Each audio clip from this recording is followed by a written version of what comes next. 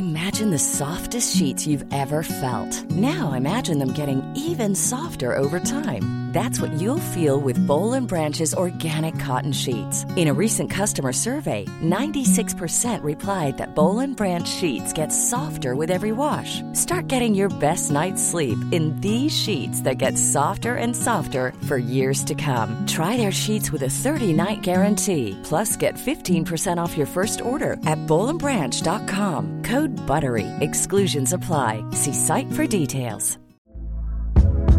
Hey there, it's Michelle Norris. I'm host of a podcast called Your Mama's Kitchen. When I travel, I'm usually looking for a way to find a taste of home when I'm not at home. And one of the things I love to do when I am at home is entertain. And Airbnb allows me to do that. When I was in California recently, I rented a house that had a great kitchen. And when we were sitting around the table, we were all thinking, we're in someone else's house. Someone could be in all of our homes as well. If you have a home, but you're not always at home, you have an Airbnb. Your home might be worth more than you think. Find out how much at airbnb.com/host. You should celebrate yourself every day, but some days you should celebrate with jewelry. Whether you want to commemorate an unforgettable moment or just bring some added sparkle to your collection, Blue Nile can offer you expert guidance and a wide assortment of jewelry of the highest quality at the best price. Go to BlueNile.com today and experience the ease and convenience of shopping Blue Nile, the original online jeweler since 1999. That's BlueNile.com. BlueNile.com. Hey, I'm Ryan Reynolds. Recently, I asked Mint Mobile's legal team if big wireless companies are allowed to raise prices due to inflation. They said yes. And then when I asked if raising prices technically violates those onerous two-year contracts, they said, "What the f*** are you talking about, you insane Hollywood ass?" So to recap, we're cutting the price of Mint Unlimited from $30 a month to just $15 a month. Give it a try at mintmobile.com/switch. $45 up front for 3 months plus taxes and fees. Promo rate for new customers for limited time. Unlimited more than 40 gigabytes per month. Slows full terms at mintmobile.com.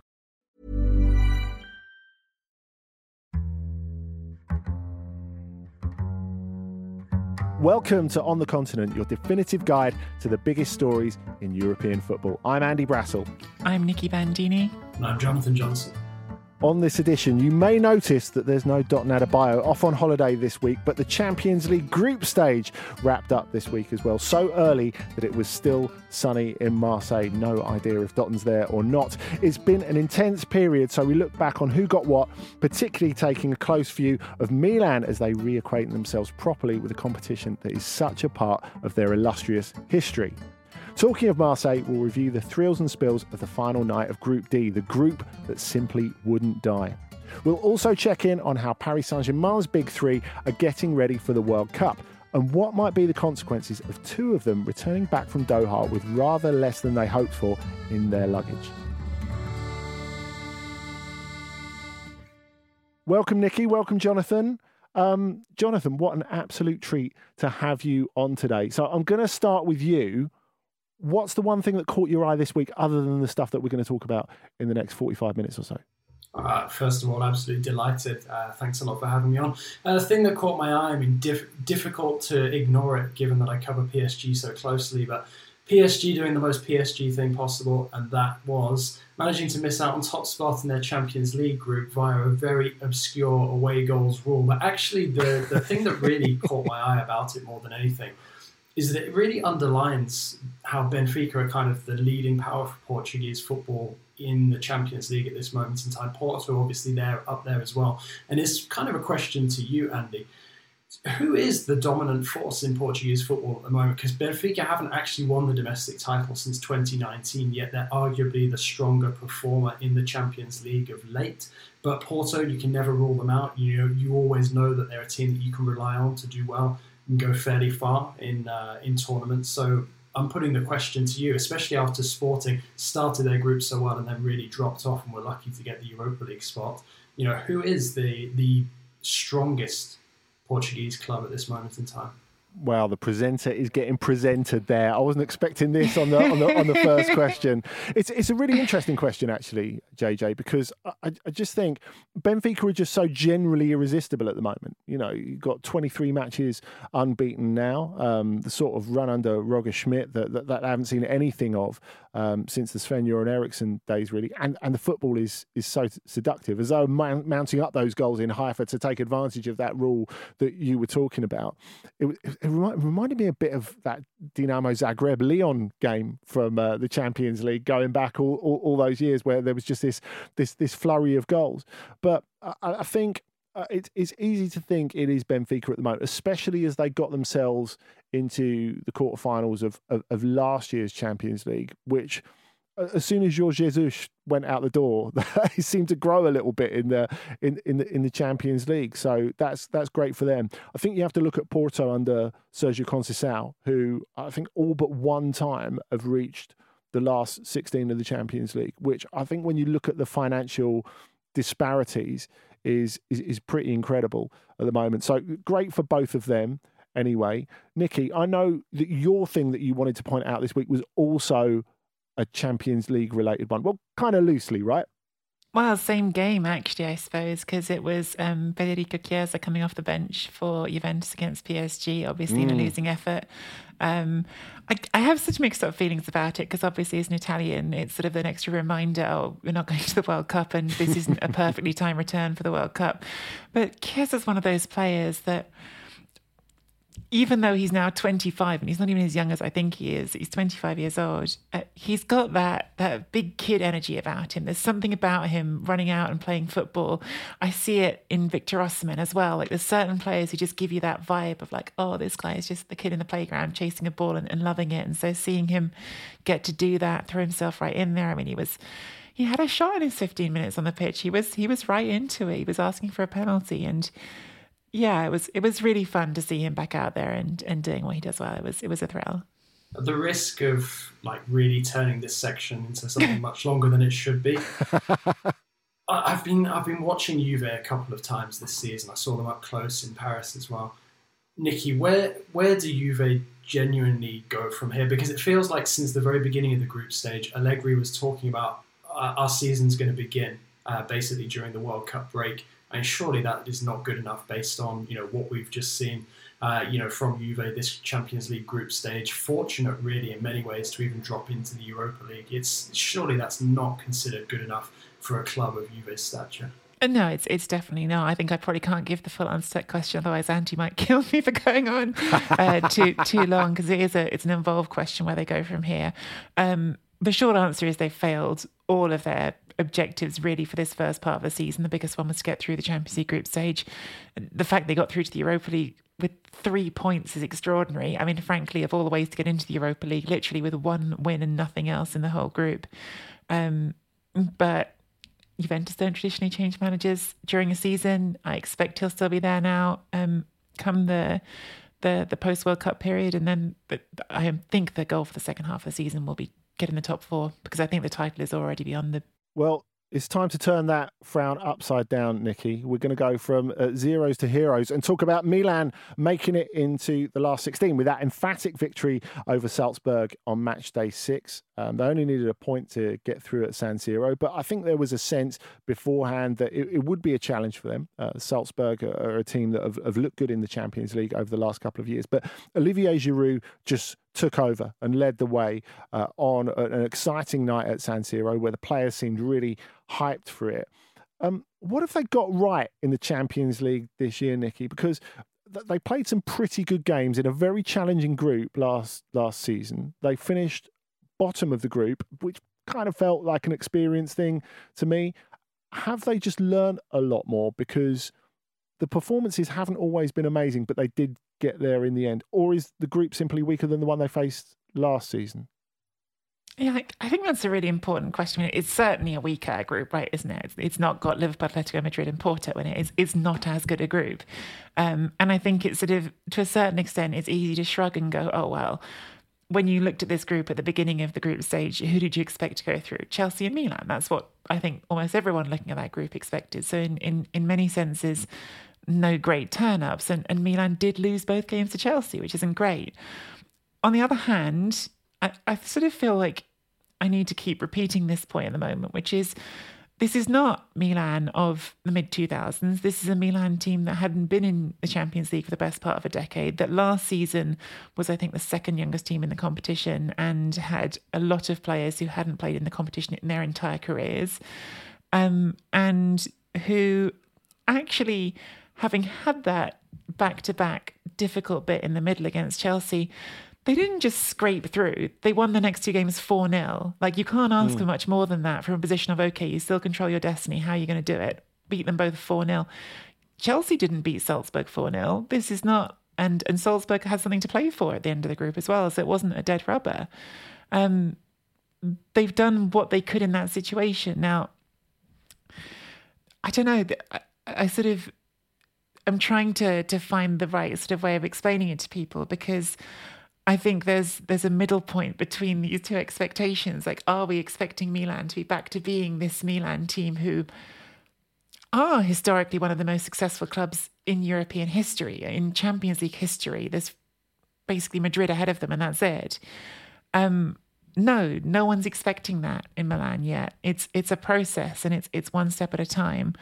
But can you say this club is continuing to move in the right trajectory? Yes, clearly. Pioli said the sort of European ambition this season was to get through the group stage between the beginning of the season and the World Cup, and then reassess after that. Well, they got through the group stage, and they did it, I think, in the end, quite comfortably. And funnily enough, they were up against a Salzburg team that I think was maybe like the second youngest ever in the Champions League, a really young team. So they were up against an even younger team. And I think if you want to buy into the manager's own rhetoric, Pioli has been saying for a while, stop calling us a young team. We're not a young team anymore. We're a team that's trying to mature and go place. And he doesn't want to live with that label. And I think this was the step towards maturity, right? Okay, if you're going to be a serious team, you're no longer expecting just to participate. You're expecting to go somewhere. And I think it's a first step. It's not everything, but they cleared their first step. And talking of Pioli, of course, a real endorsement of his work this week as he was given an extended contract to 2025. JJ, I don't want to franco-frame all of your questions, but I've got to ask about Olivier Giroud here, because there's been a discussion in France, which a lot of people outside France might not be particularly aware of whether he should be taken to the World Cup. You know, there was even a discussion on whether France's last game against Denmark would be his last game for the French national team, because it doesn't seem like Didier Deschamps is completely sold on the idea of him being a substitute after he was deposed from the first 11 by Karim Benzema. I mean, a lot of people from the outside will say this is another endorsement of why Giroud has to go. He's absolutely thriving for Milan this season.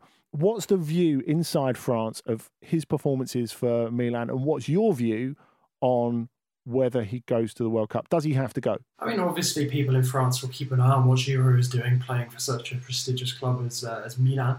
And he's still performing very well, despite getting on in years. And I actually think the recent developments with Les Bleus are kind of playing into Giroud's hands now. Because not only are certain players such as Benzema sort of struggling with little niggly injuries, you've also got the likes of Paul Pogba, N'Golo Kanté, completely ruled out. Mike Maignan, his Milan teammate, sounds like he's probably not going to make it. Unfortunately, Raphael Varane, another really questionable one as well. And suddenly, if you take Giroud out of that mix, where is the experience in that French squad? I mean, yes, we know that they're absolutely stacked for talent and there's so much potential there, but you do need some of those experienced heads. And you were mentioning the final fixtures that France played before the World Cup. Giroud and Griezmann between them, I think, were the only two, who have upwards of 100 caps. So for me, I think that Giroud has to go. Yes, he'll go as a squad option because if fit, Benzema, will be paired with Mbappe up front. But I do think that Giroud, still has something to offer this national team. The thing with Giroud at Milan, and I think it's a fascinating sort of parallel for Milan, because you can draw this parallel with Pippo Inzaghi, right? Like when Milan won the Champions League in 2007, they had on paper a worse team than in 2005. And especially you'd say, instead of having Shevchenko at his prime, you had Inzaghi in his mid-30s. And I'm certainly not suggesting Milan are about to go and win the Champions League, by the way, but just to clarify that. But I think Giroud has got something right now of that Inzaghi-ness about him. He's the player who, yes, he's in the latter part of his career. Yes, he's not as quick as some of the players around him, but he knows where to be in all the important moments. He keeps showing up in all the important moments in the right places. And his goals are big goals, aren't they? Right. That was certainly a symbolism that was picked up again after this latest win in Italy and in Milan. Look, last season, he was the player who scored twice to turn around the derby. He scored in a win over Napoli. He scored away to Lazio. He scored on the last day of the season. And he broke the famous curse of the number 9 shirt at Milan. No one since Inzaghi had scored double figures wearing number 9 until Giroud came along. So I think in terms of being a player who, is he as good as Benzema? No, of course he isn't at this point in his career. I mean, maybe he never has been really. But is he someone who I would like to have in my team in case I need a big goal at a big moment? God, I'd take him for certain. So what's his leadership role been this season? Because no Zlatan, we saw him bear-like in his huge leather jacket on the touchline yesterday at San Siro. So clearly he's going to come back and he's going to be influential, at least off the pitch. What has Giroud done inside that changing room over the last 6 months, and particularly when we look at Milan in a Champions League context? You talked about them recovering pretty convincingly from that double disappointment against Chelsea. What role do you think he as a senior player had in that? Yeah, it's interesting because I think Ibrahimovic, like ever since he returned to Milan, every younger player would talk about how hands-on he was, how he would talk to them in like sort of specifics, I think, about like things that he thought they should do. And I don't get the impression that Giroud has been quite as sort of hands-on as that, perhaps in some ways in terms of his relationship with players. But the phrase that was sort of thrown around last season talking about him was like a big brother. And I think he's sort of been that to this Milan team quite a lot. He's been this figure of sort of older calm almost, because you have got so many young players in that group. You have got players who are coming up, and Giroud is just sort of the old head who in the big moments is going to sort of lead the way by not losing his head, not being, I suppose in some ways you could sort of draw this contrast with the other sort of prominent forward in that Milan team, the best player in that Milan team, Rafael Leao. Leao is a brilliant footballer, has the potential to be something really, really special, but there's always this sort of air of chaos about him. The way he runs with the ball even looks chaotic. He's got this energy that's a bit all over the place. And Giroud's the antithesis of that. He's the calm, he's the cool, he's the, you know, I'm a bit obsessed with his assist last night for Krunić's goal, because it was just such a like thoughtful header, like to not look for goal himself there, to not only be able to make that header, but to think to make that header was something that I think not many number 9s would do. And yeah, I think his role has been leading by example more than Zlatan. I think Zlatan, sure, he scores goals and leads by example as well when he's been there, but Zlatan has been very sort of communicative, whereas I think Giroud, I'm sure he talks. I don't mean to say he's a mute, but I think his role has been more of a, showing the way rather than explaining it. We touched on Rafael Leao there. That left side with Rafael Leao, JJ, and Theo Hernandez, who is another real leader of that team, Theo. He's been absolutely fantastic for them. I mean, you do have a lot of players, I think, in this Milan team, going back to the point that Nicky was talking about with Pioli, who are, I think, mature beyond their years and do have those kind of leadership roles. JJ, how do you rate their chances in the last 16?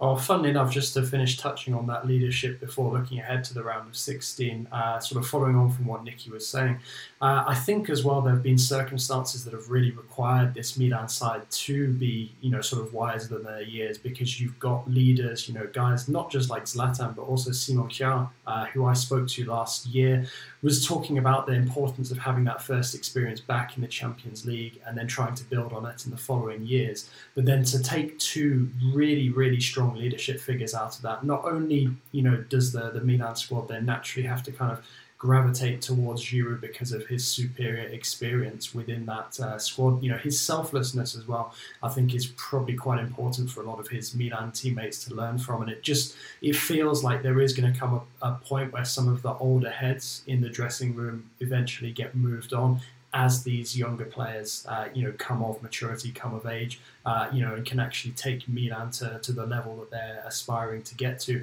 I mean, it's very difficult to predict going into the round of 16 draw, what the matchup is going to be like for Milan at this stage. We don't know what the outcome of the World Cup is going to be. But, I think that they are not a team that many clubs are going to really want to come up against because of that quality that you've mentioned, having guys like Leao who, really on any given day can really turn it on and be one of the best players in Europe. So I think that Milan are a team that nobody is really going to want to fall on in this next round. So as JJ was saying, prediction for the last 16, obviously it's draw conditional, but prediction for the last 16, how far do you see them getting, Nikki, briefly? It's so hard to answer that without knowing the draw, because if they draw Real Madrid, they'll probably go out, right? Like, they're probably not going to beat some of these teams. With the right draw, I think they can get to the quarterfinal. With the wrong draw, that could be the end of the road. But yeah, it's just too hard to know right now. Okay, well, listeners, as you've only got 280 characters to do it, you can be a lot more definitive, and no one will remember if you get it wrong anyway. A reminder here that you can tweet us always at Football Ramble, at Andy Brassel, at Nicky Bandini, and at John_LeGossip.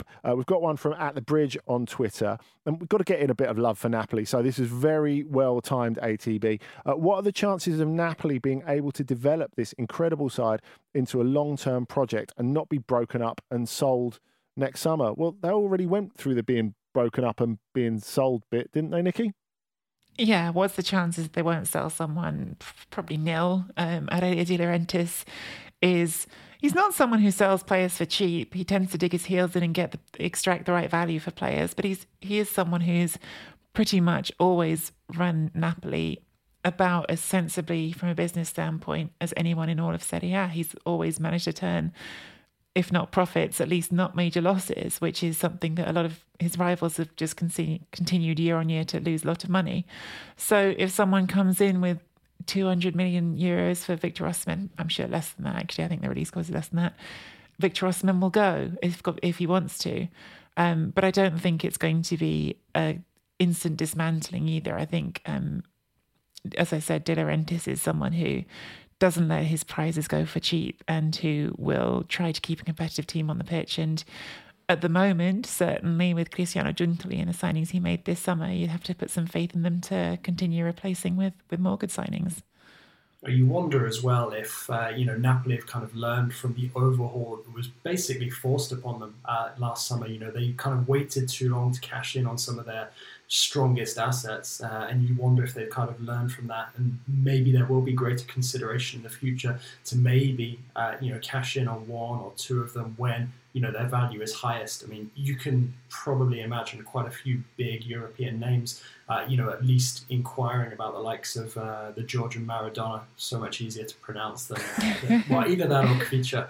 But you can imagine that there will be inquiries about Osimhen, about Kvicha, next summer if they continue along this current trajectory. But it would be nice to see Napoli be able to keep this core of the team together. The one player that I was surprised that I don't really want to say jettisoned because it's not like he's past his best, but I was surprised that Napoli let go of, who's really impressed me since joining PSG, was Fabian Ruiz. I was wondering if Nicky might be able to shed some light on sort of why that move was allowed to happen, because PSG fans have been crying out for the heir apparent to Thiago Motta for some time, and suddenly they seem to have it in Fabian Ruiz. It seems like a really good fit.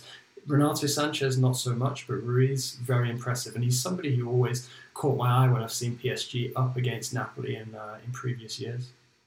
Yeah, absolutely. I think Fabian Ruiz was one of the players I was looking at and thinking, when I was in the summer, and I, like many people, thought Napoli were going backwards, like many of their fans thought they were going backwards. This was a real point of contention. Spalletti was heckled at pre-season events because people were so convinced the team was being dismantled, and Ruiz was someone who they thought very highly of, a lot of fans, and all I can say is bluntly they haven't missed him at all. The midfielders look like something different, but that trio of Lobotka, Zielinski and Anguissa has been perfection. So I guess the answer lies in a combination of certainly some extent of financial need and wanting to make sure there's some money coming in, because they did spend a fair bit this summer, but clearly between them at the directors of the club and the manager felt like they could make a midfield without him.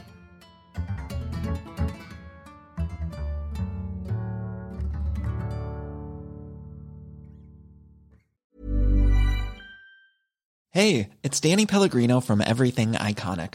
Ready to upgrade your style game without blowing your budget? Check out Quince. They've got all the good stuff, shirts and polos, activewear, and fine leather goods, all at 50 to 80% less than other high-end brands. And the best part? They're all about safe, ethical, and responsible manufacturing. Get that luxury vibe without the luxury price tag. Hit up quince.com/upgrade for free shipping and 365-day returns on your next order. That's quince.com/upgrade. Quality sleep is essential. That's why the Sleep Number Smart Bed is designed for your ever-evolving sleep needs. Need a bed that's firmer or softer on either side? Helps you sleep at a comfortable temperature? Sleep Number Smart Beds let you individualize your comfort, so you sleep better together. J.D. Power ranks Sleep Number number 1 in customer satisfaction with mattresses purchased in-store. And now, save 50% on the Sleep Number Limited Edition Smart Bed for a limited time. For J.D. Power 2023 award information, visit jdpower.com/awards. Only at a Sleep Number store or sleepnumber.com. One size fits all seemed like a good idea for clothes. Nice dress. It's a t-shirt. Until you tried it on. Same goes for your healthcare.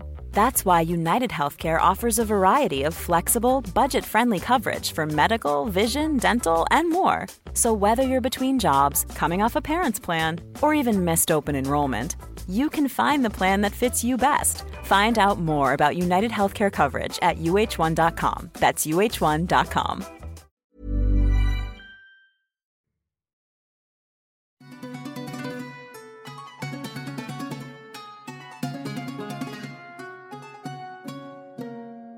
And now we get onto the group to end them all. Or was it, I suppose? It just felt like a great group because it never really went right for anyone. Nothing happened that you would expect. It was the group that wouldn't die. Of Tottenham and Eintracht Frankfurt, the two who went through in the end. Sporting, who, as JJ said in the intro, scraped into the Europa League place at the expense of Marseille, who let that third place go with the last kick, the very last kick of the entire group. Actually, on that dramatic night of Tuesday, and I was out in Marseille for the game against Tottenham, the group leadership changed 7 times on that night. And for a while there, before we get to, let's just quickly recap what happened on the night, JJ, because at one point it looked like one of those nights at the Velodrome. I mean, I got to the stadium about 3.5 hours before kickoff. The streets were absolutely packed like it was a Super Classico. Lots of fireworks, people going crazy. And then, even though you only had 3 of the 4 stands of the Velodrome open, part of that being the hangover from the incidents against Eintracht Frankfurt in the first home group game, there was that incredible Velodrome atmosphere. And Spurs really shrunk in it in that opening 45 minutes. It looked like Marseille were going to do it for a while, didn't it? Yeah, they did. And, I think there is a strong argument to say at the end of the day, Marseille beat themselves as opposed to Spurs beating them because, having watched it, it really wasn't the most impressive Spurs performance. And I know that we've said that a lot about Spurs over the course of this season so far. But, there is this worrying trend now with Marseille, where they really struggle at this level. We all know their glorious history. We all know what the Velodrome is capable of producing in terms of atmosphere on these big European nights. But the fact is that, the team, more often than not, are just not at the same height as their supporters. It is really, really frustrating from a French point of view to look at that situation and that Marseille have dropped out of Europe completely, not just dropped into the Europa League and out of the Champions League.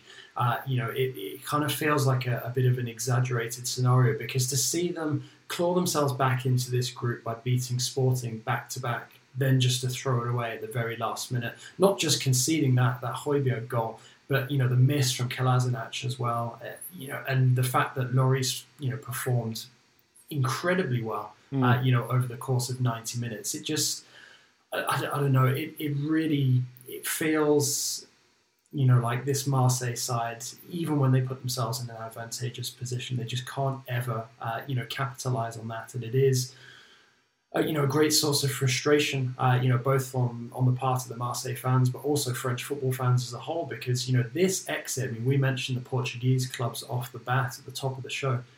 This could have potential coefficient ramifications in a really important period for France. You've got sort of France, Netherlands, Portugal jostling for this position to be part of that top 5 ahead of the Champions League reforms. And this kind of performance really, really sets French football back, because if Marseille can't be competing at the Champions League, which, their history suggests definitely is their level, they should at least be getting into the Europa League. And it feels really, it's a bitter taste in the mouth, as you can tell. That Sporting, managed to just scrape in despite, their form having dropped off of a cliff after the first 2 games of the group stage. I mean, it's extraordinary, really, because I think everyone will have those. Well, everyone, they and Sporting will both have those regrets, because Sporting managed to shoot themselves in the foot in both of those games against Marseille. Finished the first one with 10, second one with 9 players. It meant they had to take the very influential Marcus Edwards off very early in those games to replace him with A, a goalkeeper, and B, a centre back. Sporting are very, very sore about the equalising Eintracht Frankfurt penalty, which was litigious to say the very least, and something that probably shouldn't happen in the VAR era. But before we get onto Spurs, Nicky, and I think we do from an Antonio Conte perspective, I really want to pick your brains a little on this. I think it's worth reiterating, going back to what you were saying, JJ, about what Marseille needed to do to get it over the line in terms of Europa League qualification. I mean, Matteo Guendouzi, who I know you're a big fan of, Nicky, really criticised his team for being unprofessional afterwards and said, really, when Kolasinac missed that chance, we should have held on to the draw. And it was extraordinary hearing Igor Tudor saying it was difficult to get the message across because it was so noisy in there. Some of the players saying, yes, we knew a draw would have got us Europa League. And some other players saying, we didn't know. So it was all like totally chaotic. But, we think of Antonio Conte, Nicky, as the opposite of that, as control over chaos.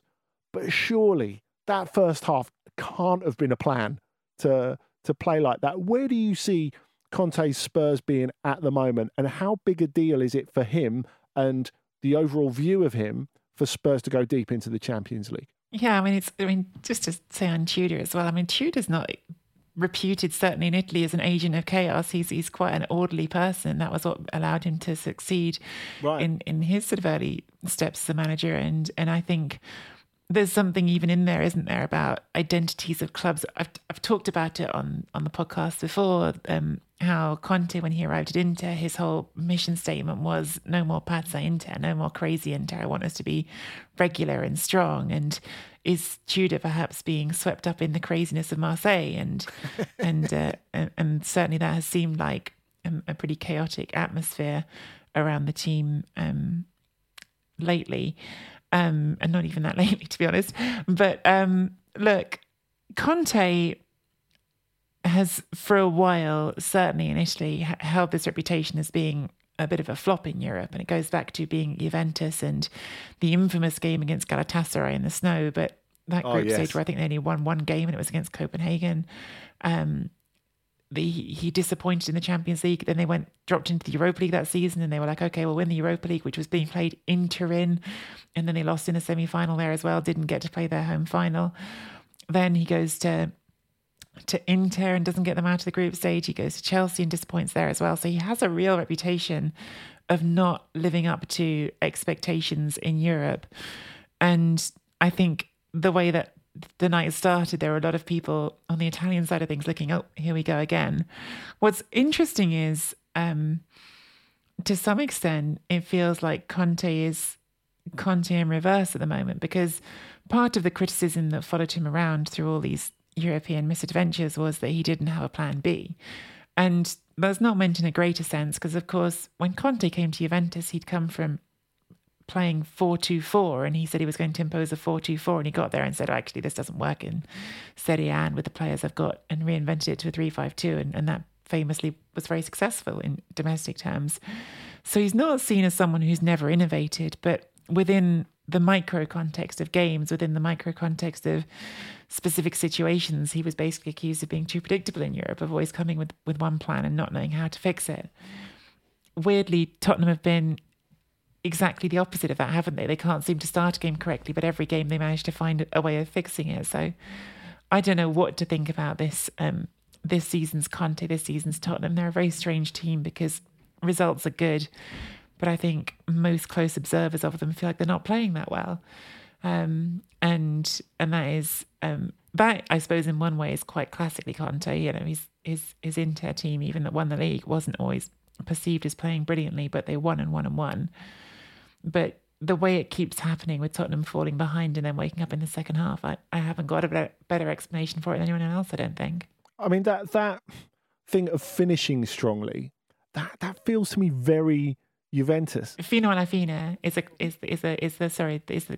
Juventus hashtag, which is just literally until the end, and that is a mantra that you hear a lot at the club, and certainly was sort of re-began in this era, in their sort of decade-long success. Recent era re-began with Conte for certain. Yeah, and I guess like when we look at Antonio Conte in a European perspective, JJ, how much do you think he needs this? Because it is the one thing missing, like Nicky was saying. He's seen as a flop in a Champions League context. I mean, he's seen almost not. I don't think anyone expects him to win the Premier League with Tottenham, but he's raised expectations significantly. It feels like they can become a regular Champions League club, which for them and their stadium is obviously the next step. But in terms of our view of him as a coach, as non-Italians, how much do you think it matters for him to go deep into this competition?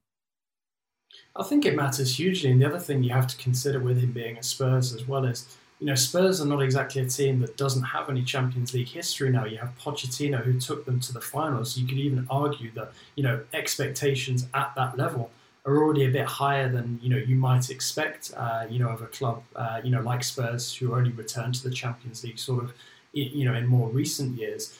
So, I mean, I think for Conte, he almost walked into, you know, perhaps a bigger challenge than he realised, with a Spurs team in the Champions League, you know, fighting against teams who, you know, at the end of the day will probably always be better stocked in terms of the talent necessary to compete with the likes of a Manchester City at the top of the Premier League and a Liverpool, which, you know, let's face it, you know, the two real dominant teams to beat, if you're a Spurs looking for league success. So, yeah, I mean, what does success look like for Spurs under Conte? It would have to be regular Champions League qualification, getting to, the knockout phases, probably quarterfinals, semi-finals, and picking up domestic silverware. I think that really is sort of, you know, how Conte could shape his legacy, you know, further for people like us. Non-Italians viewing him sort of from the outside looking in. Obviously, he's got that success in the Premier League with Chelsea in the past, but so many of his successes, even Inter Milan right now, they feel quite far behind us in the past. And it's funny, sort of, having done all of this chat about Marseille and the atmosphere in and around the club, he's kind of the guy who might be well suited to a posting there at some point in his future. I can see him really thriving on the chaos of that sideline amidst a writhing velodrome. Not quite in the same way that Marcelo Bielsa was a great fit for Marseille, but similarly, you know, that real passion. And I don't know, it sometimes kind of feels like that passion gets a bit muted with Spurs. I don't know if it's the surroundings, the setup of the club, or maybe that Conte feels like he's struggling under the weight of expectation. But I don't know, for me, it always felt like a bit of an awkward fit, and it feels still like an awkward fit, even, what is it now, a full year on, a full calendar year, I think it turned the other day. I love that idea. Jonathan Johnson as European football Tinder. I love it. Of course, you don't have to tweet us to get involved. You can email to show@footballramble.com, as you have heard Pete Donaldson say so many times. This one is from Bryn via email. Now that Marseille have dropped out of Europe this year, which French side do you think will go furthest in the Europa League? Rennes, Nantes and Monaco could all be through the knockout rounds of the Europa League. Could any of them go deep into the tournament? That's a good question. My money would be on Rennes. I've been impressed by the way that they've turned quite a slow start to the season, into a fairly decent amount of momentum now. I've been disappointed by the majority of French clubs in the fact that they're making quite hard work of their Europa League groups. I really got my fingers crossed for Nantes because I was worried that Kombouari had made the wrong decision to stay on at a club where you can't really get better than a domestic cup triumph as he enjoyed last season. Monaco, I really think that they should not be getting eliminated in their group. Fingers crossed that they don't. Obviously, we're recording this on a Thursday before the games get played. But if I had to put my money on one of the teams, I'd be choosing between Rennes and Monaco, but at this moment in time, I'm definitely putting my money on Bruno Genesio and his boys. You've got some fantastic players in really good form at the moment. Martin Terrier, Lovro Mayer, who's one of my favourite players to watch in Ligue 1 at this moment in time. And one of the best away days, if you go to watch a match in European football, Europa League or whatever, definitely put Rennes on your list of places to go because the food there is phenomenal. The galette saucisse, it's an absolute favourite of any French football journalist doing the rounds. That's a great recommendation. Let's not go too early with the food recommendations on here. They're not at home this weekend. That's all I'm saying. Well, as a Lyon sympathiser, I'm sure going along to see Bruno Genesio doing his stuff, playing wonderful football, Amin Gouiri and Martin Terrier hitting the heights, I won't feel any jealousy about that at all.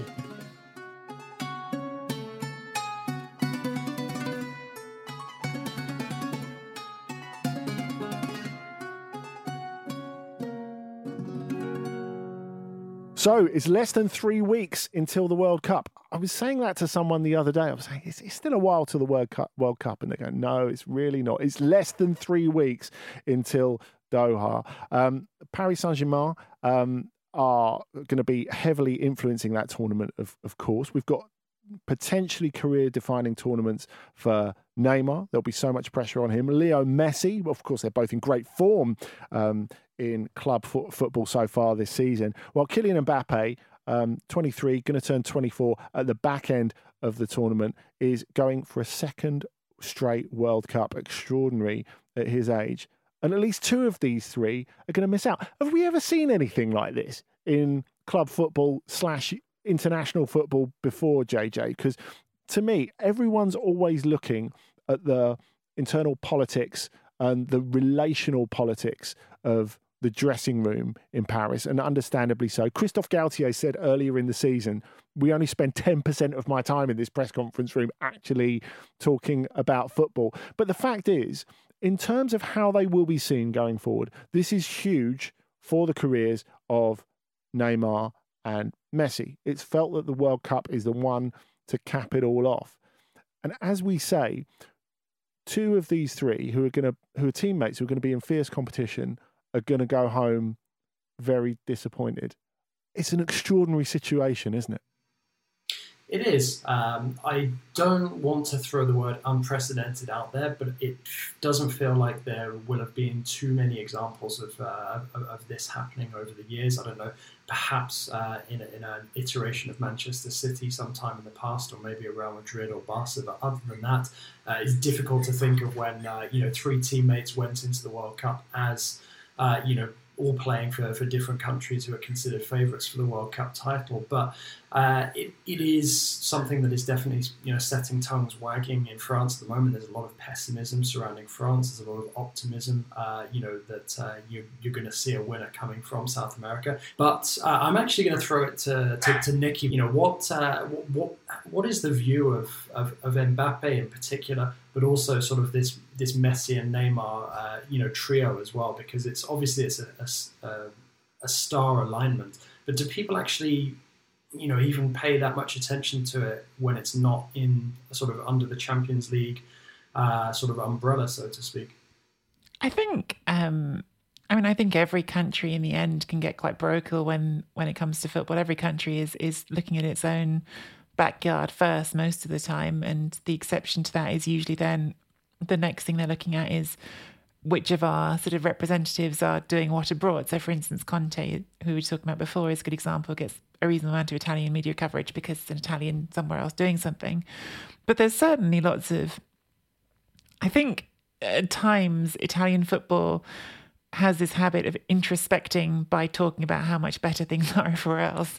And clearly, when it comes to Paris Saint-Germain, that trio is sort of, I think, perceived as the sort of great combination that would once have happened in Italy, that would once have happened at a team like Milan or a team like Inter that could afford to throw the money around back in, again, the early 2000s and do that. And so there's a certain amount of, we're not as good as that and we'll never be as good as that again. Sometimes there's this sort of fatalistic talk that happens. I think in general, there's just curiosity, as there is anywhere else, at seeing that such a sort of talented group come together. I'm fascinated to see what the World Cup coverage is going to look like in Italy. I'm really fascinated to see what that's going to look like, because last time around, I think there was a certain amount of sort of melancholy about it and this feeling of, the world's having a big party and we're not invited, and that's how it feels. I wonder if it'll be any different this time with the timing of the tournament being right in the middle of the season, and so you can almost just continue to ignore it and focus on domestic concerns because football will be back sooner, or whether there will be a different mood to it. But I think it'll be another interesting sort of sociological moment, if just a bit of a sad one as well for me personally, who doesn't get to watch Italy play. Let's go forward a little bit. We all love a bit of the PSG psychodrama. Well, apart from Christophe Galtier, he doesn't like it too much because he would like to concentrate on the football. A lot of people, especially in South America, have said it's fine seeing Neymar and Messi do their stuff now because they have a target. And they have been in unbelievable form. Both had great pre-seasons. Both look incredibly fit, incredibly motivated. What effect, I know this is all speculation at the moment, but this could be an extraordinary second half of the season. How do you think this maybe affects their Champions League contention? And they've got a great squad for it. There's no doubt about it. You know, they did a great transfer window, especially with the reinforcements they made in midfield.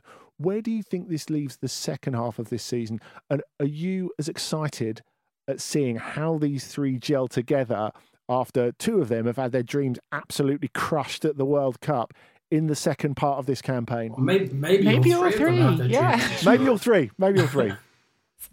Yeah, who knows? Could well be all three. Could well be that one of them comes back carrying an injury. I think that the dynamics of the second half of this season are so fascinating. I mean, I almost don't want to get too excited about thinking about it, because on the first hand, I think it's a ridiculous and terrible idea to be having this World Cup where and when it's happening, and that's separate. But it's certainly intriguing, because, you know, I was thinking about the other side of this earlier. Is it a massive benefit to Napoli, for instance, that Nigeria aren't going, and so Victor Osimhen's going to stay there with them for a few weeks and do more, have more time to work with Spalletti? Is that an advantage for them? And yes, is it a detriment to the teams like PSG, who not only have players who are going, but who are going to be very likely involved in the latter stages? Because it's a big difference between if your players come home after the group stage and get a few weeks of training and recovery time, or if they come back having just played in the final and look, we're all starting up again and off we go. I think there's certainly a possibility that PSG get one of those players come back having just won the World Cup, having just been the star of the World Cup, and lifts the whole dressing room up with them. So I think it's I think it's super fascinating. I wanted to go back to the PSG-ness of this question to finish, Jonathan. And if the World Cup is seen as the apex of QSI and PSG's global football power, in that, you know, they and PSG will own three of the biggest stars there in Neymar, Mbappe and Messi. Where do they go next? I mean, do they continue with this star model? There's clearly a will to gradually move on from that at PSG, even if, you know, they've got Neymar, whether they want it or not, for the next little while because of his contractual situation. We'll see what happens with Messi. Obviously, there are myriad possibilities, and Paris would quite like to extend him.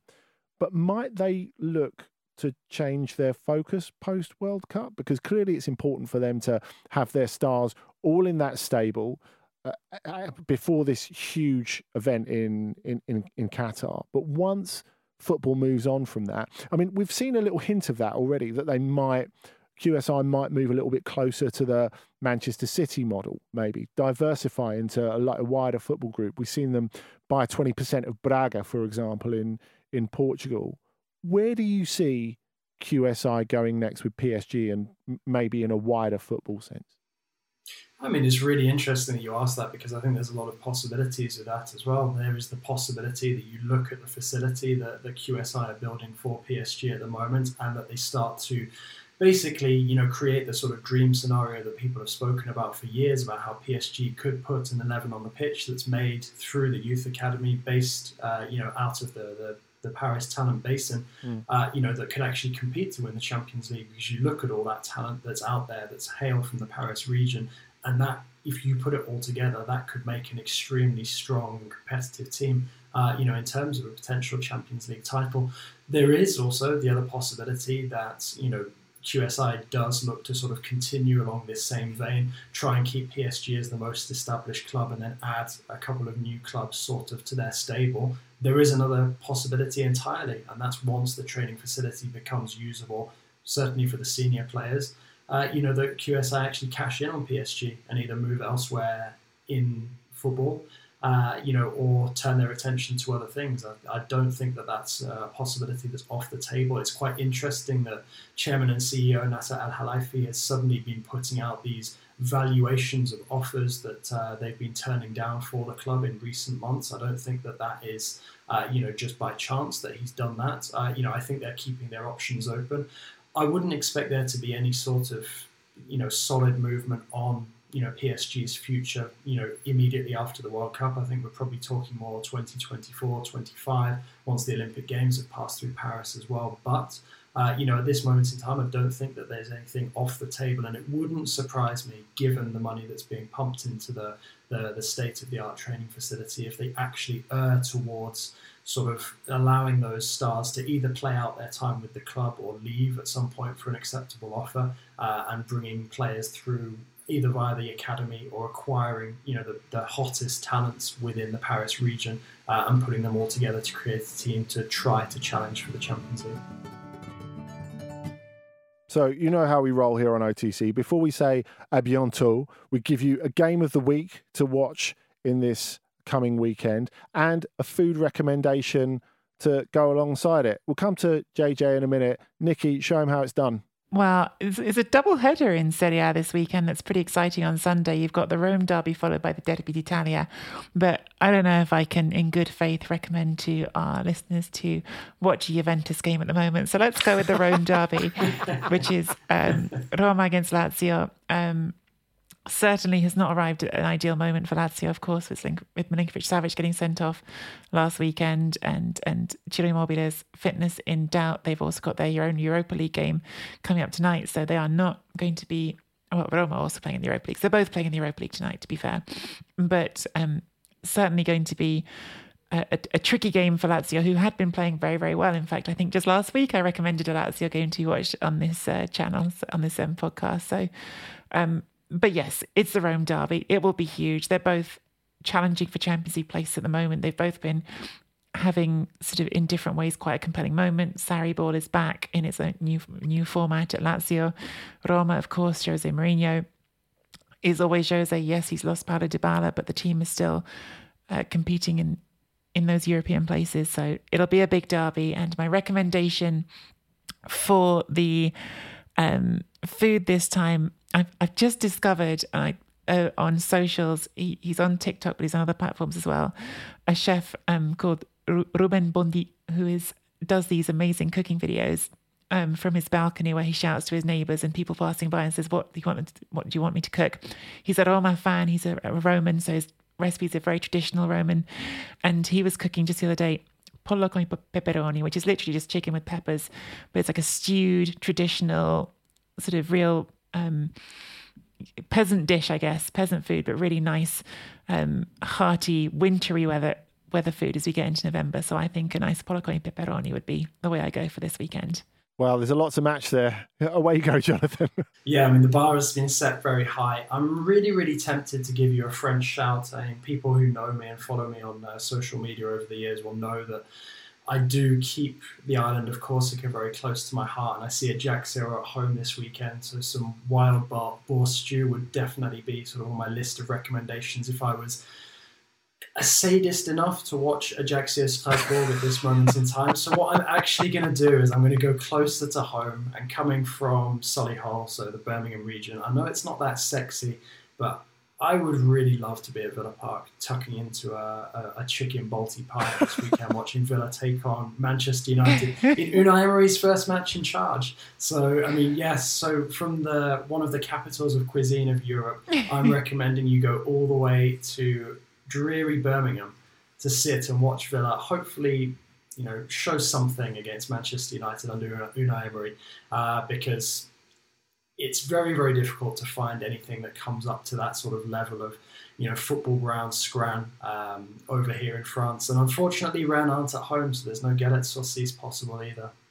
He subverted the form here by putting a Premier League game in. But because of the Unai Emery angle, I suppose I have to keep my yellow card in my pocket. I'm going to go. There's a lot going on Sunday night, as Nicky was saying. Derby d'Italia. Also Marseille versus Lyon as they try to recover from that loss in the Champions League. But the one I'm going to go for, of course, it has to be El Gran Derby between Betis and Sevilla. Betis absolutely flying at the moment. Sampaoli back at Sevilla, not quite going as well as they'd want just yet. But the balance of power is really changing in the city. There'll be the atmosphere as normal. Obviously, it's going to be tapas that you're going to have with it. But we're going to major, I think, on chorizo in red wine. I think we definitely need some good quality bravas in there with the terracotta spicy sauce. And you know what? Even might fit some pimientos de padrón and even a paella in there, though no chicken, of course, because it's not in Valencia.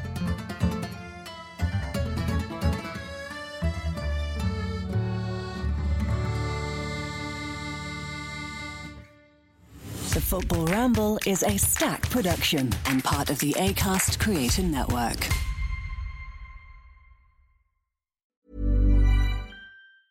Small details are big surfaces. Tight corners are odd shapes. Flat, rounded, textured, or tall. Whatever your next project, there's a spray paint pattern that's just right. Because Rust-Oleum's new Custom Spray 5-in-1 gives you control with 5 different spray patterns. So you can tackle nooks, crannies, edges, and curves without worrying about drips, runs, uneven coverage, or anything else. Custom Spray 5-in-1. Only from Rust-Oleum. Selling a little or a lot? Shopify helps you do your thing however you cha-ching. Shopify is the global commerce platform that helps you sell at every stage of your business. From the launch your online shop stage to the first real-life store stage, all the way to the did we just hit a million orders stage. Shopify is there to help you grow. Shopify helps you turn browsers into buyers with the internet's best converting checkout. 36% better on average compared to other leading commerce platforms. Because businesses that grow, grow with Shopify. Get a $1 per month trial period at shopify.com/work. Shopify.com/work. Imagine the softest sheets you've ever felt. Now imagine them getting even softer over time. That's what you'll feel with Boll & Branch's organic cotton sheets. In a recent customer survey, 96% replied that Boll & Branch sheets get softer with every wash. Start getting your best night's sleep in these sheets that get softer and softer for years to come. Try their sheets with a 30-night guarantee. Plus, get 15% off your first order at bollandbranch.com. Code BUTTERY. Exclusions apply. See site for details. Hey, it's Paige DeSorbo from Giggly Squad. High quality fashion without the price tag. Say hello to Quince. I'm snagging high-end essentials like cozy cashmere sweaters, sleek leather jackets, fine jewelry, and so much more. With Quince being 50 to 80% less than similar brands. And they partner with factories that prioritize safe, ethical, and responsible manufacturing. I love that. Luxury quality within reach. Go to quince.com/style to get free shipping and 365-day returns on your next order. Quince.com/style.